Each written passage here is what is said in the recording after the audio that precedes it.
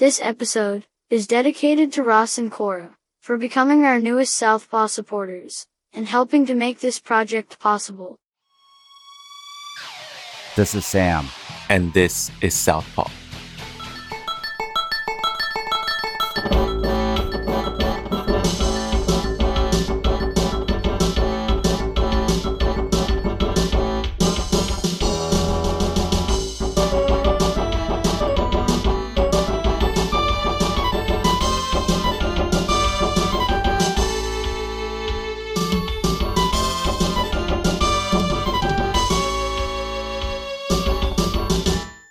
This is volume 2 of a multi-volume series on liberatory financial education. This series took a lot of time and effort, so if you like it, please support us on Patreon. If you want to make a one-time donation, you can do so on Ko-Fi. If you want the transcript for this episode, it'll also be on Patreon. Financial Education, How the Sausage is Made, Volume 2. Ladies and gentlemen, the world television champion, the American dream, Dusty Rhodes. Dusty, welcome. I am the cold-blooded sausage maker. Cold-blooded sausage maker. Cold-blooded sausage maker. I am the cold-blooded sausage maker. Cold-blooded sausage maker. Cold-blooded sausage maker. This is going to cease to exist. It's going to stop now. I don't play no game.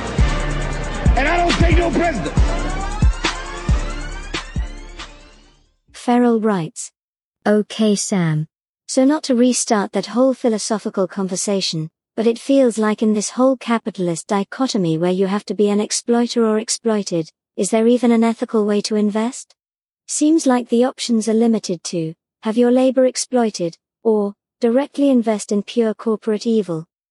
I have a guaranteed income for life, only because I directly furthered the American imperial project. It's all blood money."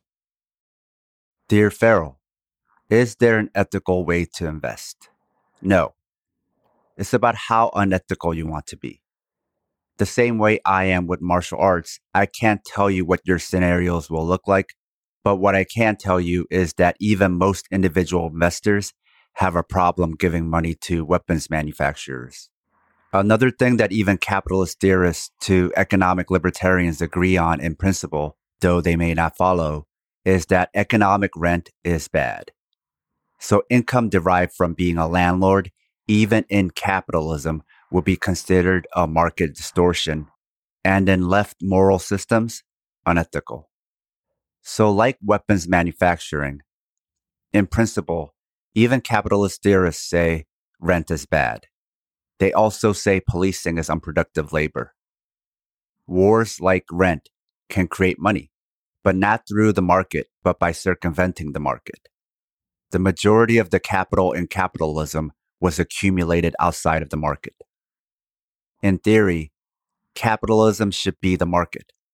In practice, the free market works as an excuse to defend predetermined outcomes as happening by chance. If it's an accident, it's no one's fault. Under capitalism, nothing prevents market distortions or bad actions, which is why they exist and proliferate. This is the problem of capitalism.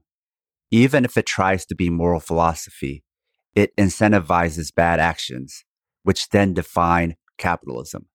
Capitalism then criticizes socialism for trying to prevent these bad actions, because even the prevention of bad actions restricts freedom under the capitalist free market lens. This is a logic we've all seen for ourselves during the COVID pandemic. Doing the bad thing is freedom. Restricting capitalism becomes restricting freedom. Since socialism restricts capitalism, it is restricting freedom. What capitalism has done is to place itself as the substitute for freedom. If capitalism can't exist, and capitalism is interchangeable with freedom, then freedom can't exist. It's a bait and switch scam. Sign up for freedom and end up serving your capitalist masters. We've seen this from Korea to Africa to Latin America. Install a US-backed dictator that's friends with American capitalism, remove democracy, then claim this is freedom. The US pretends it hates dictators, but in fact, for US capitalist interests, dictators are the easiest to work with because it centralizes who they have to talk to, pay off, and threaten to one person. Imagine if they had to do all their actions in a country by committee and democratic process. It would take too long, be unpredictable, and would put them at a disadvantage. However, this U.S. capitalist policy shouldn't be surprising, as American businesses and capitalism are also run by dictatorships. The U.S. doesn't want to talk to a co-op. It doesn't want to talk to all the workers. It doesn't want to address a foreign population. They want to speak with one CEO, like Mark Zuckerberg, and get the private information of all their users. They want to control one dictator to own a whole country. Their anti-dictatorship pretense is an insurance policy against things going sideways. Then the US can blame the dictator and say they were against authoritarians all along, which has a double effect of creating a demand for the US to further entrench themselves in a country they were already entrenched in, all for the sake of quote-unquote freedom. Exploit a country, then create a demand to exploit it further. It's no different from cops exploiting a community than saying a lack of cops is the problem, getting more cops into an already overpoliced community. What happens domestically also happens internationally. How the US does one thing is how it does all things. South Korea has a history of US-backed dictators who have suppressed pro-democracy movements with massacres authorized by the US. The two most famous massacres being Gwangju and Jeju Island. Restricting Koreans from practicing democracy and electing their own leaders while crushing pro-democracy movements all happen in the name of freedom. Democracy then is the enemy of capitalist freedom. Democracy is actually an inconvenient way for capitalists to define freedom, so they'll define around it and lie. Nazis and Imperial Japan came for communists and socialists, along with Koreans and Jews, but never the capitalists. Look up the Kanto Massacre. Nazis were placed in leadership positions in NATO and areas of U.S. interests in Europe, Latin America, and even the U.S. Japanese collaborators were placed as leaders of South Korea. Cuba is another example where American businesses and capitalism were rejected. This made them the enemy of America's capitalist freedom, so they were shut out of the U.S.-controlled financial system. It was only after being shut out and branded enemies of freedom that Cuba adopted communism and sought the aid of the Soviet bloc as a matter of survival. These examples are numerous because Western European colonial powers were at their weakest following World War II. The colonized world saw this as an opportunity for liberation. In contrast, the United States saw this as an opportunity to expand its empire. Wherever there were liberation attempts in the modern world, the U.S. was there to stop it and make themselves the new beneficiaries. This is, however, consistent with capitalist interests, to place themselves wherever there is money to be made, to maximize profits away from regulations and investigation. If you bring this up to most Americans, that they believe socialism restricts freedom only because it just doesn't allow capitalism, they'll say, exactly. It is a mainstream American belief that true freedom didn't exist until capitalism came into existence. Your life can be miserable and you can die a premature death, but so long as capitalism exists, you are free. You should already recognize this as the freedom you're living now. As for Farrell's last comment, she's talking about the U.S. military. The U.S. will break its own rules and allow socialism to exist, so long as it's socialism by blood. Since capitalism is full of contradictions, it needs to contradict itself to exist. Hence the existence of police and military, to protect capitalism. And the blood is the blood taken from you and taken by you, all victims of capitalism. There are two ways to understand economics: microeconomics and macroeconomics. Police protect domestic property while exploiting the domestically marginalized. The U.S. military takes resources and enforces the hegemony of the U.S. dollar while exploiting the globally marginalized. Both are the enforcers of capitalism. All the property protected by them was built off the lives of BIPOC and the poor. The U.S. dollar is no longer backed by gold. It's not backed by anything economic, and it's the underlying asset to value all other currencies and assets. You could consider every other asset as weight and the US dollar as gravity. Unlike gold or new emerging assets, it's not a currency that gained value because that's what people had decided. Instead, it has value by proclamation of the US empire, both government and business. If a country doesn't want to use the US dollar as its measuring stick, its gravity, this is where the military would come in. If you domestically said money no longer existed and actually acted upon that by not paying for things, or as a worker at a store, you stopped charging people, or you stopped paying taxes, then that's where the police would enforce the US dollar. Money is make-believe, but the reason it still has value isn't that we are all under a collective delusion. It's because we know if we don't use it and accept this value, there's ultimately the threat of violence. Gravity is enforced by reality. The dollar is enforced by violence. Capitalism waves a carrot you can never reach, but will use a stick that is very real. But the threat of that violence is why we can mistake capitalism and the value of money as a feature of reality, because it might as well be. It's the difference between recognizing something as reality because it is reality or because someone has a gun to your head. In practice, there is no difference. So whether you say there's no gravity and jump off a building and die, or say money isn't real and stop paying for things and get killed by the police, the results are the same. And what do we even mean by money? By money, it sounds like anything can be money. But that's not true. Capitalism is denoted in the US dollar. Foreign currencies are valued in US dollars. The only real money is the US dollar, because ultimately, the only real military and empire is the US. This is why claims of any other country overtaking the US as the capitalist superpower are a farce, because they can't print US dollars. They can't control gravity. And they don't have military bases all over the world to enforce their currency, their gravity. Those myths only exist to pretend free markets exist. Because in a free market that's fair and competitive, any country could theoretically rise to the top and become the capitalist superpower. But for a country to be the richest, how would you count their money? In gold? No, the US dollar. No country can have more dollars than the US because the US is the only country that could print dollars into existence. Likewise, a country can have a lot of weight, but having a lot of heavy stuff is not the same as controlling gravity.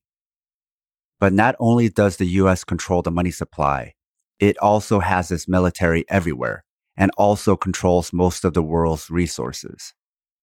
The US is a monopoly that has already won the game and only pretends other countries are a threat to give the illusion of fairness and competition. It's a distraction from the obvious truth that the game is rigged. Likewise, an abusive husband will pretend the spouse he abuses is more than his equal. In fact, he will gaslight the narrative and say the abused spouse is the real slave master. This is America.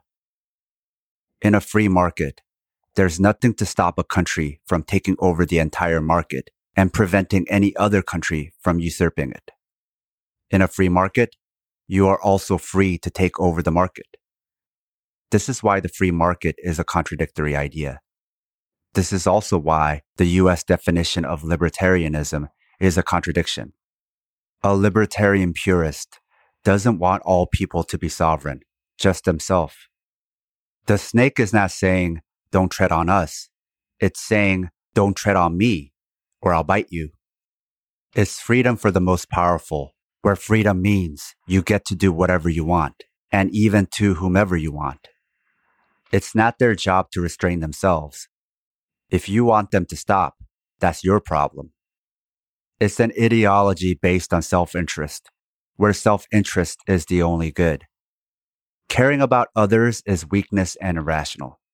This is why capitalism is also libertarian.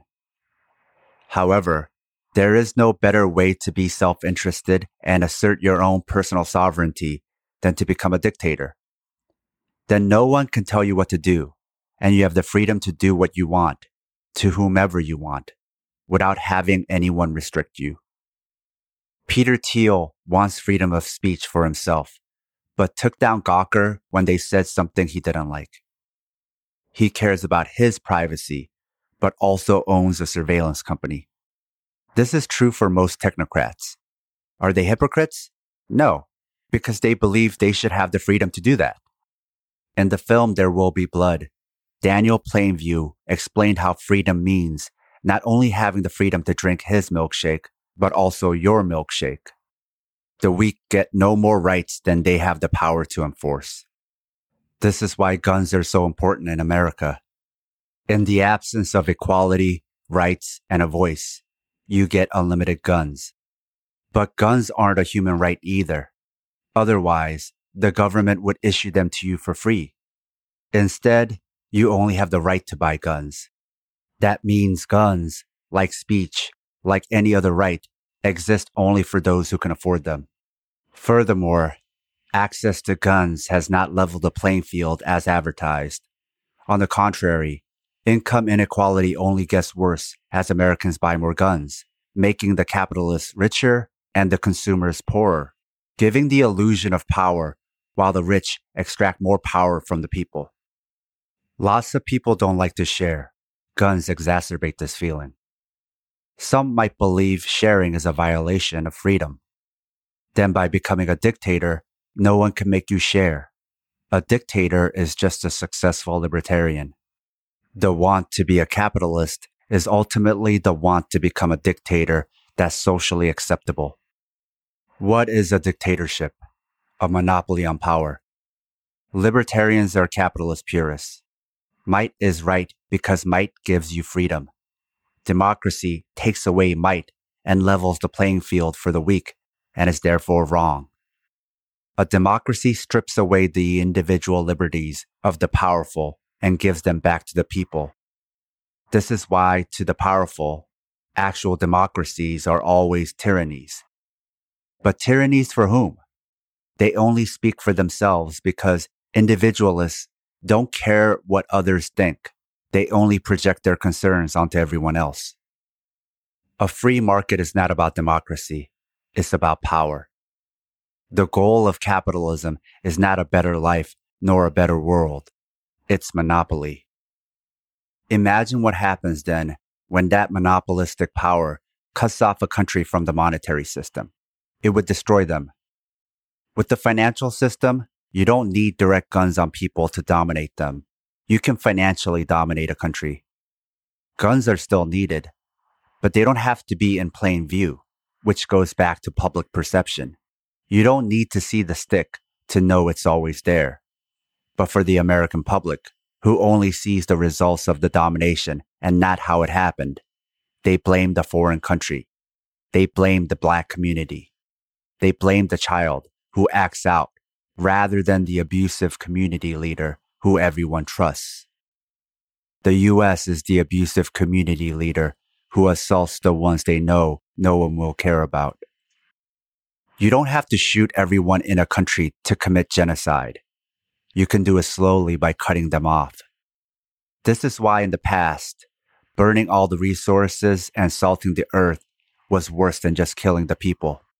But this can't be captured in a singular photo nor video. Even an article would take tens of pages to explain. You can, however, take a singular snapshot of foreign people suffering and say this is the fault of their leaders. But ultimately, what country is the leader of the world? What country proudly tells you this in its speeches? What country constantly tells you that its president is the most powerful person in the world? Whenever someone says ultimately, where does the buck, denoted in US dollars, ultimately stop?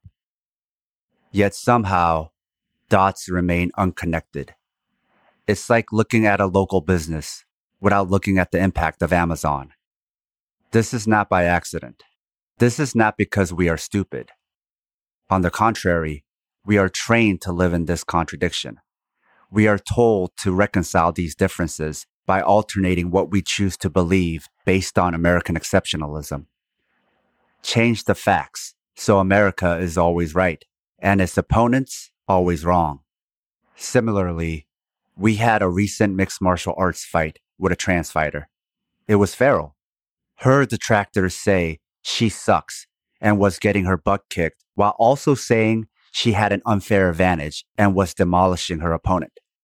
How did they believe two contradictory ideas? Easy.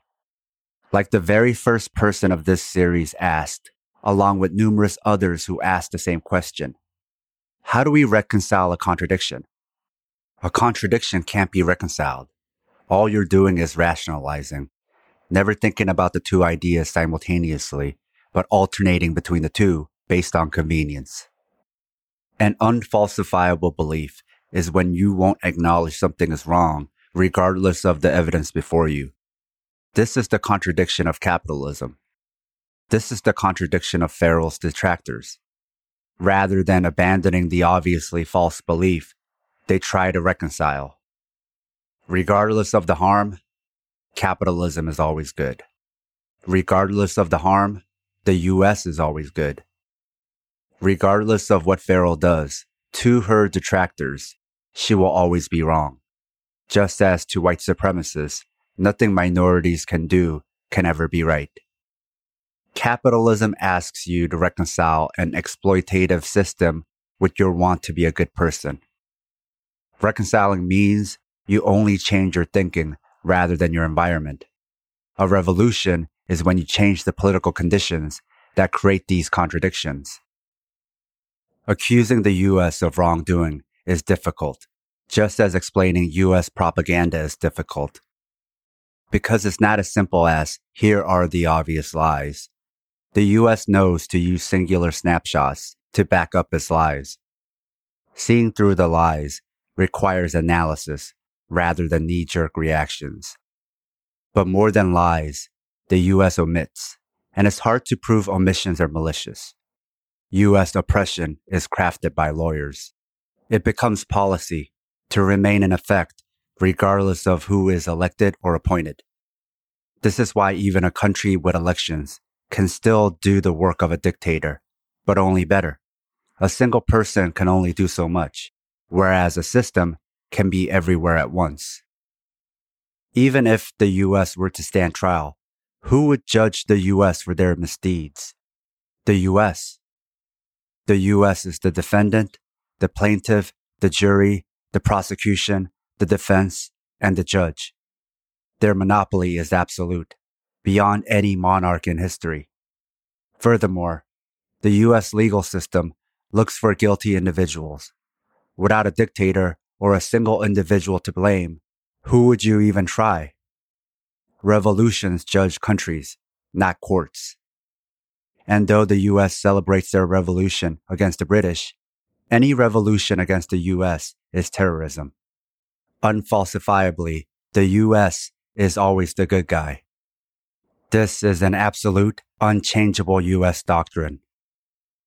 Suppose the US were to say, go ahead, try to explain to people that we're the baddies. Where would you even start? It would be difficult to explain even if people were willing to listen. Even as I present this to you now, I don't know how much of this will make sense, regardless of the analogies I use or the plainness of my language. It's not about comprehension, it's about conditioning. Even some committed socialists can misunderstand and default to non sequiturs such as, just because a country is against the US doesn't mean they're good. It does not matter if a country is against the US or not. If we are subsumed by capitalism, then figuring out what's absolutely good or ethical is an insuperable task. From a global perspective, what's useful is to consider hegemony and who has bases and ships everywhere and who has no global military presence. When you don't think about this from the global macro perspective, you think solely on the immediate local problem rather than what will replace it. This is how you get support for regime change wars, how you make a situation even worse, and how the global hegemon supplants the local power. It's cruel optimism that comes from ignorance of monetary finance. Furthermore, just because a country is against the US does not mean they are on equal footing. This is why analyzing other countries from the same lens you use to analyze the hegemon is misleading and intellectually dishonest.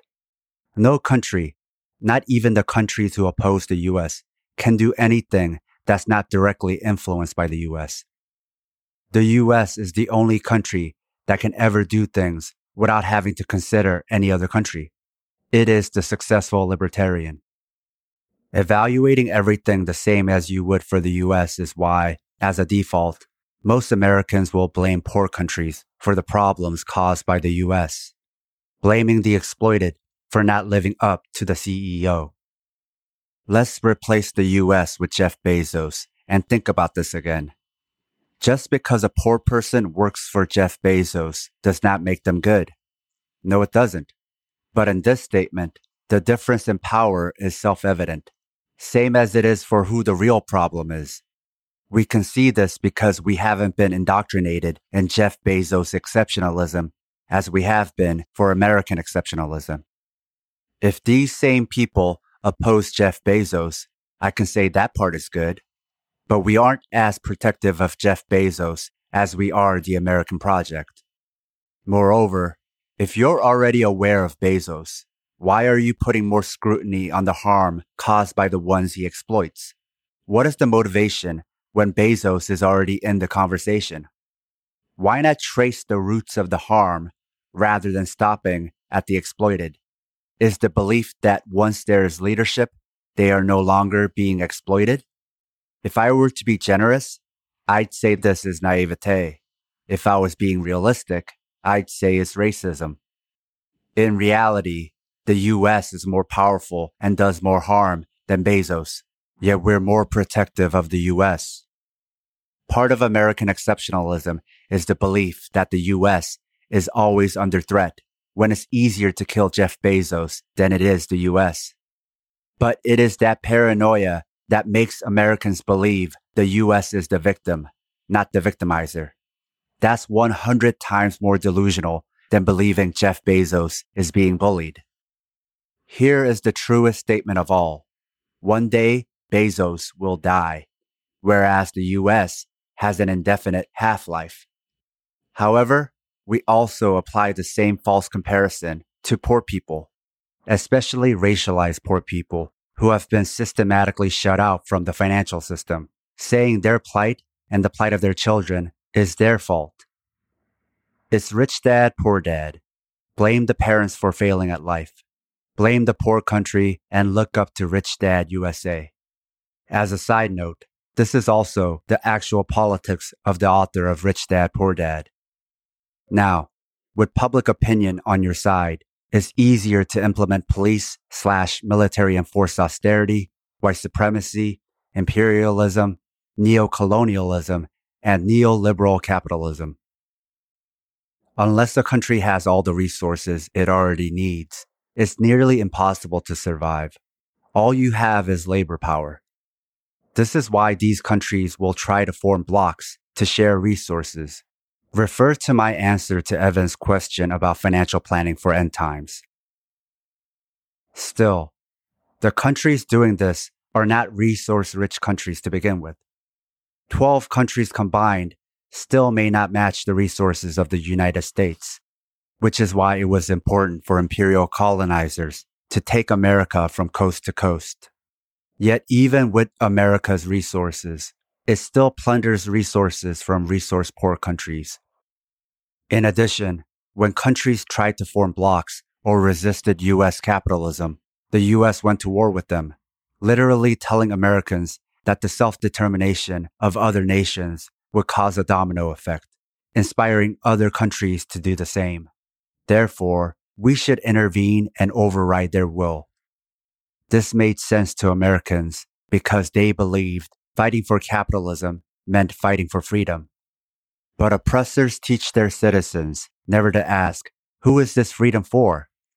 It's for the expansion of capitalism. Quote unquote, fighting for freedom only makes sense if freedom means capitalism. I explained how capitalism became interchangeable with freedom, but freedom doesn't necessarily mean democracy or the will of the people. So here's an example of the contradictory meaning of freedom. Most people, including Americans, want healthcare. But here in the US, denying the people's will for healthcare, their democratic want, is freedom. And giving them healthcare is tyranny. Yet, from healthcare to even the fascist freedom of COVID deniers and ultra-right politicians has not sparked a national conversation about what America means by freedom. How can wanting healthcare or not wanting to die from preventable causes be an opponent to freedom unless freedom means barbarism? Does it not matter what a democracy wants? If a democracy opposes capitalism, it is both socialist and tyrannical at the same time. This is why socialism is interchangeable with tyranny, because tyranny is not about the absence of democracy, but the absence of capitalism. America does not care if socialism happens democratically. This is why in the American narrative of world history, fighting for freedom often means ignoring the will of another country. As another side note, many cultures define freedom as long life, prosperity, and freedom from premature death. Therefore, rights that increase lifespan are human rights and civil liberties.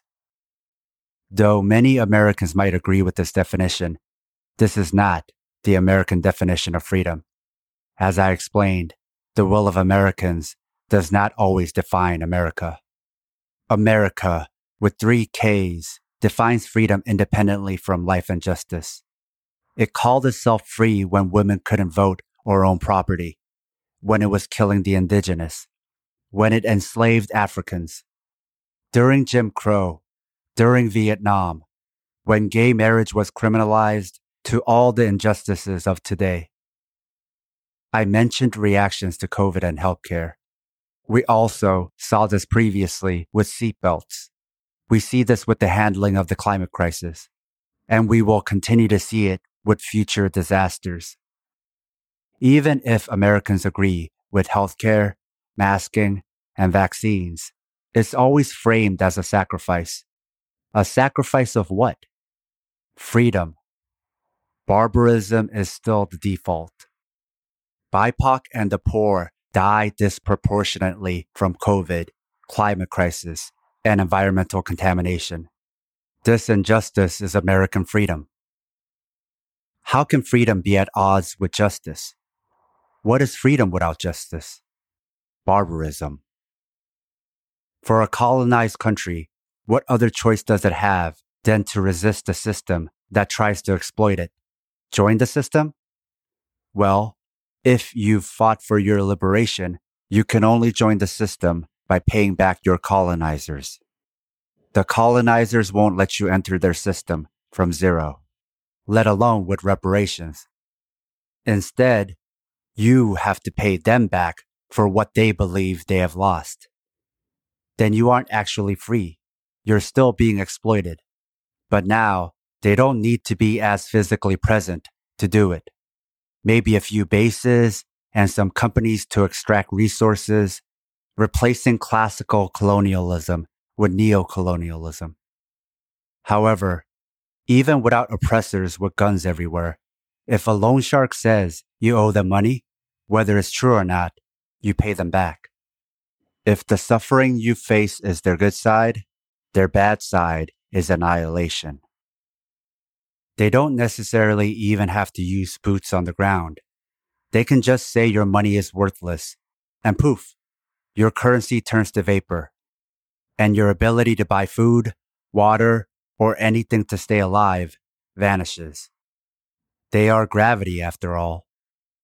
To be honest, the main reason this series has taken months to complete is from having to take breaks because it's depressing as fuck. Explaining how capitalism works is explaining how the sausage is made. You are the sausage. But as I said, I won't give prescriptions, nor do I have any. I'm just describing what is in a way that hopefully makes sense, without judgment, victim blaming, nor cruel optimism.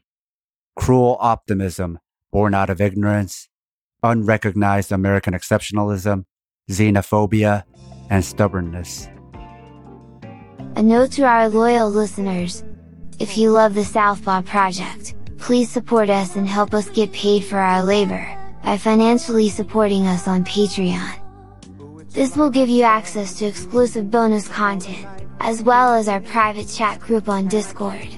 But more importantly, it'll help us supplement the cost of running this project, the incredible time and energy we put into it 7 days a week. And you'll be giving us some breathing room, not only to juggle Southpaw with our day jobs, but also to expand Southpaw into other areas. Show your Southpaw solidarity by supporting us at patreon.com/southpawpod. Ianthe writes, Dear Sam. What are the most predatory financial products that advisors try to sell? Dear Ianthe, probably the most predatory financial products are loans and insurance products. It's extra dangerous because insurance products and loans are sometimes necessary. But if there are only a handful of necessary uses, but hundreds of different products, now we have a problem. There are also multi-level marketing schemes, formerly known as pyramid schemes. Since pyramid schemes are illegal, rather than changing the practice, they've rebranded. There's so much fraud you can do legally, because here is the most dangerous financial product: the idea that you are not a product of your circumstances. This is the American dream. And there has never been a more successful dangling carrot than the American dream. And since the American dream says anyone can be lifted out of poverty, corrupt financial products that promise to lift poor people out of poverty are legal. Otherwise, the American dream would be illegal. The American dream is literally a dream, an illusion. The racist, punitive American superstructure is the reality. Even when a financial company does something illegal, it's seen as an isolated incident rather than a feature of the whole industry. It's the liberal idea of bad eggs rather than bad systems, as if rotten systems don't bear rotten fruit. This isn't a blind spot. You don't need to be particularly educated to know A can lead to B. Liberal elites, like conservative elites, will lie because they benefit from capitalism. A capitalist democracy allows predatory finance to exist because otherwise, capitalism has no way to promise a way out of poverty other than to abolish itself. Since it won't commit suicide, it will sell you a cure for the problems it has caused.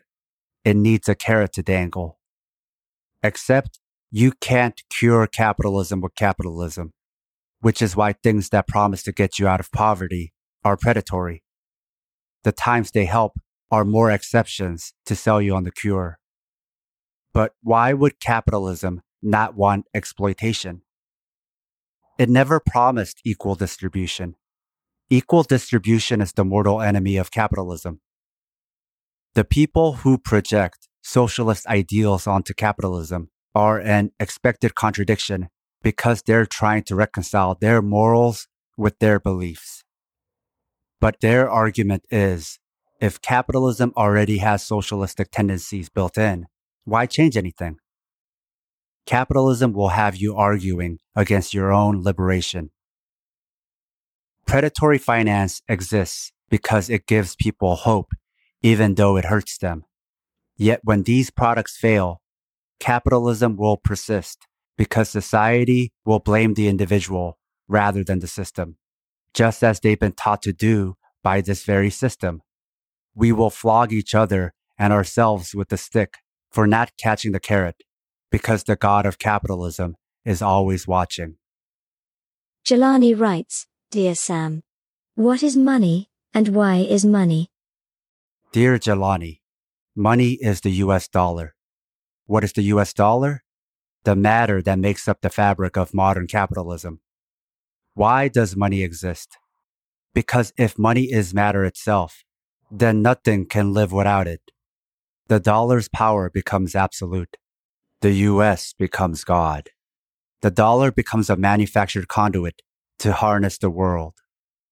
The US is God because it will always have the most US dollars. How can you win at the world when the world isn't something you can win? By remaking the world into a game you can win. God remade the world in its own image. This is why I find it unhelpful to analyze the world using the authoritarianism framework. It's much more practical and honest to look at global matters from the analysis of hegemony. Otherwise, you will rank a minor authoritarian threat as being more dangerous than a hegemon who already oppresses the planet, including that minor authoritarian, just because the hegemon has a system of checks and balances. This is the end of Financial Education, How the Sausage is Made, Volume 2. If you want the transcript for this episode, it'll be available on Patreon. Thanks for listening. Ladies and gentlemen, the world television champion, the American Dream, Dusty Rhodes. Dusty, welcome. I am the cold-blooded sausage maker. Cold-blooded sausage maker. Cold-blooded sausage maker. I am the cold-blooded sausage maker. Cold-blooded sausage maker. Cold-blooded sausage maker. This is going to cease to exist. It's going to stop now.